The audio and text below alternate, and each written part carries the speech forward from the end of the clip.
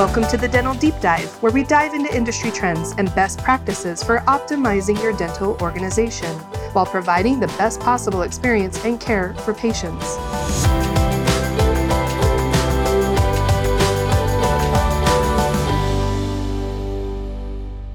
Welcome back, everyone, to another episode of the Dental Deep Dive. I'm your host, David Danielson, and today I'm joined by Janet Hagerman. Janet is an industry and DSO expert helping organizations establish empowering culture and a foundation of scalability.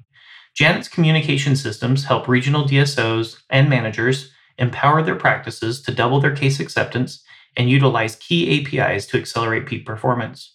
She's also an international speaker, author, and consultant. Janet also provides leadership as a corporate DSO director of dental hygiene for over 100 practices. She's the author of Selling Dentistry, Ethically, Elegantly, and Effectively, as well as numerous other articles, podcasts, and webinars. We're so excited to have Janet on the show. Let's dive in.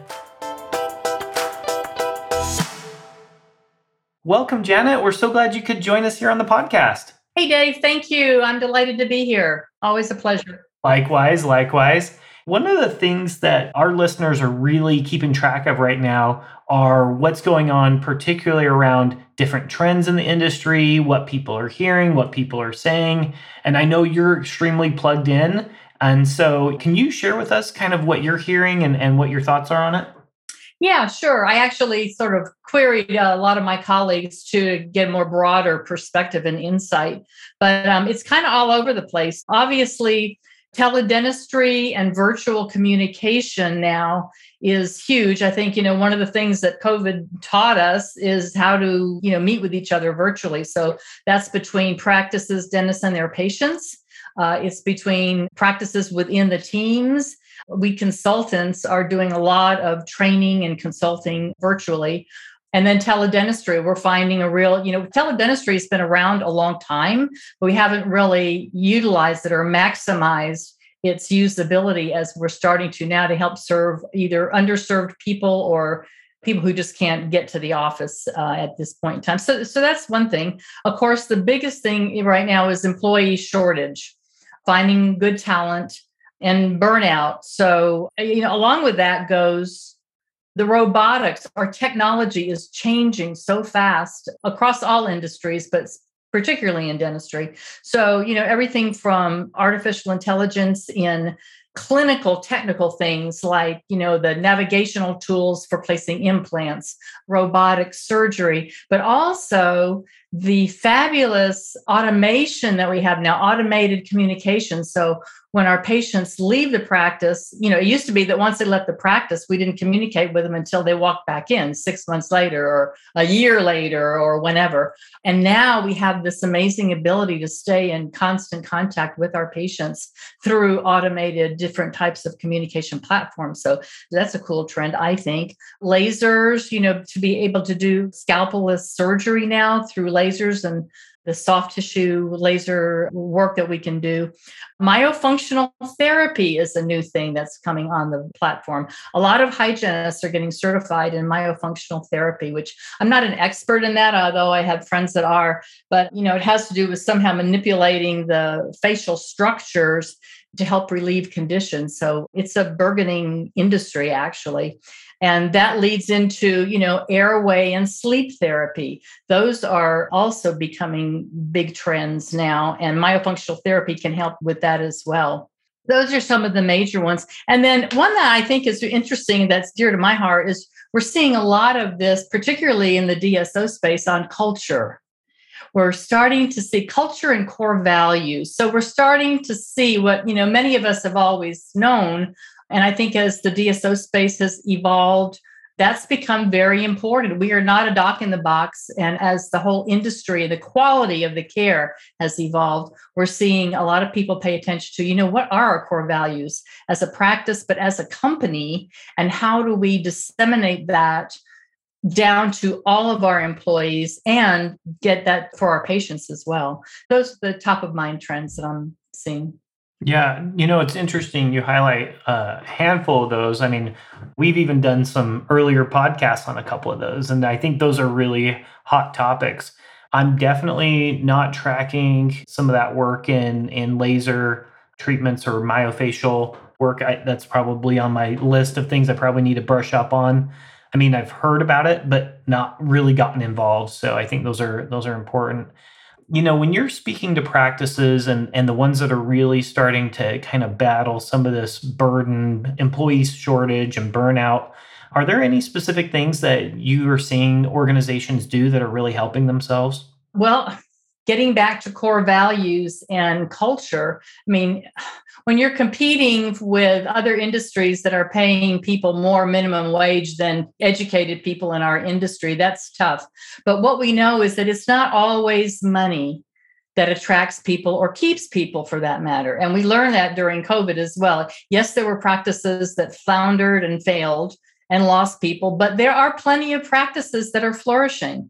And they all have one thing in common, and that is a strong company culture, one that not only reaches out to embrace and protect their patients, but to take good care of their people. And I think that's what people are looking for. As scared as they are, some people, of going back into dentistry, what they're looking for is a practice, a company that cares for them, that takes care of them, that communicates with them, that has strong core values. So that's one thing from the company side. From the individual side, I would say, as somebody who has experienced burnout myself, and, some of the mastermind groups that I'm in, it's common in leaders and key opinion leaders, as well as people who are on the front line providing clinical service. And that is to stay active, to stay active in organizations, to take part in mastermind groups, to brush up on your skills, and just be active in your field. And network is huge. Networking is huge. So don't be isolated. Network and, exchange ideas with your colleagues. Yeah, no, I think you're really highlighting some really interesting things there. And this kind of brings me back to kind of our core topic for today is, I think good cultures have good education systems, and they're constantly focusing on areas of the practice where they can, make those incremental improvements. And sometimes they turn out to be leapfrog improvements, right? Even though you might think it's small, it turns into something big. And, I know a lot of people come to you really to focus in on helping them really diagnose and improve like case acceptance and things in those categories. So is this one of those things that you see evolving right now? Is this added education helping practices be more strategic, not only with employee retention, but also with helping their patients get the care that they need? Yeah. Well, case acceptance has always been important. That's where your revenue comes from. So it's always been important, but I think it's gotten more important. Nobody teaches this stuff, communication skills. Nobody teaches it. And I think one of the problems is we talk too much in dentistry. We talk clinical because that's what we know. So what we know is that the majority of buying decisions are made not with logic, which is what we think, but studies show that buying decisions, particularly health buying decisions, are made with emotion. So people who are logical thinkers don't like to think that, that they make decisions based on emotion, but it's true. All you have to do is look at, marketing and advertising, mainstream advertising, to see that, it's pulling to our heartstrings or our romantic heartstrings, or, the way you want to look, whether it's a car or, whatever. So we need to meet our patients where they are. In the past, we've expected our patients to come where we are, and then we present treatment the same way to everybody based on our clinical findings, which makes sense, but it's not effective. So that means we need to listen more and find out where our patients are coming from so we can present treatment based on their needs and where they're coming from. And the whole team needs to know these. This is a team experience. We can't expect our patients to come in, meet us, go through the whole patient experience, and then sit down with the treatment presenter and leave the whole burden on them to present a treatment plan when that patient just came in to get my free cleaning or to get my teeth cleaned and give me a checkup, So the whole team has to be prepared, and it's spoken communication as well as non-spoken communication. And so now with our heavy PP, all the apparatus, and masks and glasses, and you can hardly see people's faces. When I work with clients, I get them to take pictures of their faces, and I make little name badges for them with their picture on that they can wear. So when you're looking at your healthcare provider and you have no idea what they look like, you can at least see their smiling face. It really seems to make a difference. But nonverbal communication it just becomes more and more important under those circumstances. So those are some things. Having empathy, learning to develop empathy. This is interesting, Dave. That sounds like such a soft, wooey thing. But as we become more technological with more robotic platforms, the most important thing that we have left is human skills. And empathy is becoming the most important human skill. And this is not just in dentistry. These are statistics from Fortune 500 companies that recruit now for human skills like empathy. It's the critical 21st century skill.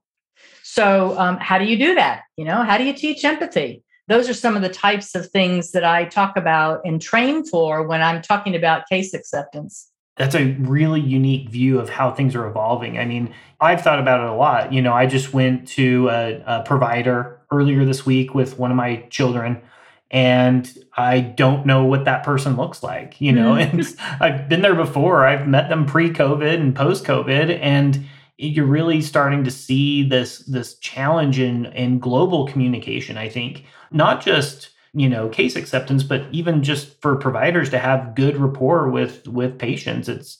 We're starting to see those barriers. And I think it's important to evaluate that emotional intelligence of your team and of your people, because I think those are areas where people are naturally going to struggle right now. You're right. It's huge. It's huge. Empathy, social sensitivity, collaboration, a sense of collaborating with our patients, not just telling them what they need.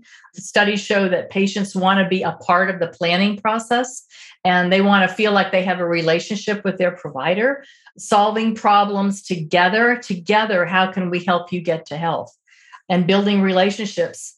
And here's an interesting one too, storytelling. I teach a whole section of the work that I do in storytelling as a way to improve case acceptance. So storytelling is one of the oldest things that we do as human beings. That's how we passed history down. That's how we taught and trained our children before we had written language. It's ancient. It's in our DNA. And so now, as jobs are being lost due to artificial intelligence, we need to look to ourselves and say, what is it that we alone are uniquely poised to do, that only we can do, that only we want to do? These are things we want to feel from a human being, not from artificial. So we need to grow these two opposites together so they work together. Yeah, really nice points. Where do you think that practices struggle the most with case acceptance? So this is what I hear from dentists. This is what started my whole journey on this selling dentistry. Dentists would say to me, when you come in to coach my team, can you teach them how to sell dentistry? Even I need to know how to sell dentistry. He said, you wouldn't believe what I hear them say. And I know dentistry is walking out the door. So can you teach them how to sell dentistry? But don't call it selling dentistry. Don't say sell, because nobody likes that word. I've even had dentists tell me, you should change the name of your presentation because we don't like to sell. And I said, well, then why is it that my rooms are always full? He said, oh, we want to learn how to sell. We just don't want to call it that. So one of the pain points is that there's controversy around the concept of selling, and it interferes with our ability to take the best parts of selling from the heart, which every really good salesperson knows, and utilize that. So that's part of it, is this resistance to the concept of selling.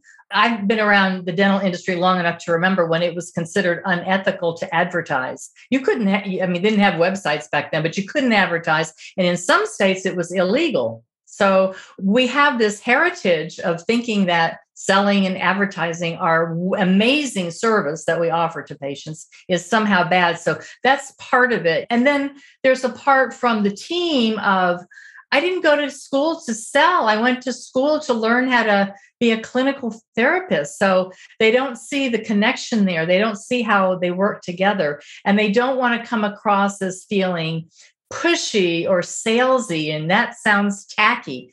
There's a saying, we hate to be sold, but we love to buy. Right. Yeah. So how do we do that? That's part of the challenge. And, part of it too, Dave, is, we don't know what we don't know. And this is particularly important for DSOs. How do you help a clinician learn to increase case acceptance, to sell dentistry at a higher level? And there's only one, you can't sit in their office and listen to them in their treatment room all day long, particularly when you're an operations person responsible for 25 or 30 offices. You only have one way to measure that, and that is with your KPIs, with your numbers. And there is no DSO person around that hasn't heard all corporate cares about is the numbers. So you have to figure out, and I'm very good at training people this, how do you take the KPI, the numbers, and visit with a clinician and help them understand how increasing their patient care will automatically increase their production. So those are some very painful situations of seeing these horrible KPIs, but then you go in the practice and people are resistant to training because they feel like it's not addressing their desire to help a patient's clinical needs. It's just focusing on the numbers. So we want to be aware of the numbers and patient-centric, and there is a way to marry those. So that's getting over the hurdle of that. But it can be done and very successfully. Yeah, that's great. Yeah, this is exactly where I hear that practices struggle. So that was spot on. Thank you so much. One of the questions that I get asked a lot, particularly around case acceptance, is what's a healthy case acceptance rate? What's a good benchmark? How do people know that they're doing well versus am I marginal or am I, I think sometimes it's like, how do I give myself a grade on this? And what advice would you have for people they're asking that question? Great question. And you're absolutely right. We want to measure that. That's the first thing. Are you measuring it? But there actually were some studies done through Dental Economics magazine, and they found out that the average across America is only 30 to 50%. So think about that. Half of the patients that walk in this average office, think of the money that you're leaving on the table. And more importantly, think of the people that are walking around with a disease in their mouth that's already been diagnosed. 30 to 50% is average. I would say if you're in that category, then get some help. Where it should be is up closer to 80%. And it depends on if it's a new patient or a patient of record. At least 50% for new patients, and certainly 80% for patients of record. They've already established, hopefully, presumably, a relationship with you. That's where those relationships come in again. And the other thing to remember is this is a process. It's planting a seed. The old saying, some will, some won't, some wait. Well, if you don't present treatment well to begin with and prioritize it, and then keep the patients in the process, keep those touch points going so they become part of your family and they feel like they're part of your family. And then you have a treatment plan that's a process that both of you are working towards. But the benchmarks are 80% is where you like to be. Now, you have a specialty office. I have some specialty offices that are in the 88 to 90%. But that would be expected because think about it. Most of their patients come from referrals. They've already been referred by a general dentist. You need to get braces. I'm going to send you to an orthodontist. You need to get your wisdom teeth extracted. I'm going to send you to an oral surgeon. So you would expect those to have a much higher case acceptance percentage.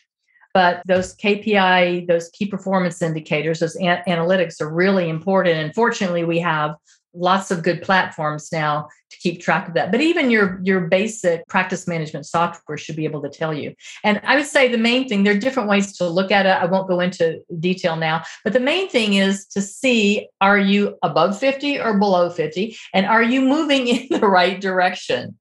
So when it comes to success, the thing, are you moving in the right direction? Yeah. So, what I heard here was a couple of best practices. One, benchmark yourself, figure out where you're at, determine, if you're over under that targeted 50%, KPI it so that you're actually keeping track of where you want to go. And then what are some of those other best practices that people should be doing right now to improve case acceptance? Well, one of the first things, and this is what I use to establish any kind of relationship, and that is Dale Carnegie said we should be interested, not interesting. Quit talking and find out more about the person that you're trying to get to know. So I always recommend asking what I call values questions. What is the most important thing to you? If it was you and I, Dave, I'd say, what's the most important thing to you about, your job and what you're doing? What really matters to you? So with my patients, I want to know, what is the most important thing to you about your teeth? What's the most important thing to you about your dental office? Why did you come here? Is it time? Is it money? Is it fear? You came because you had an emergency? Is there a special event that's coming up that is going to impact the timing of our treatment? Do you have a wedding coming up? Are you changing jobs? There's so much to learn about our patients, and we can do it in a short time. I teach a linking procedure that takes like literally 2 or 3 minutes.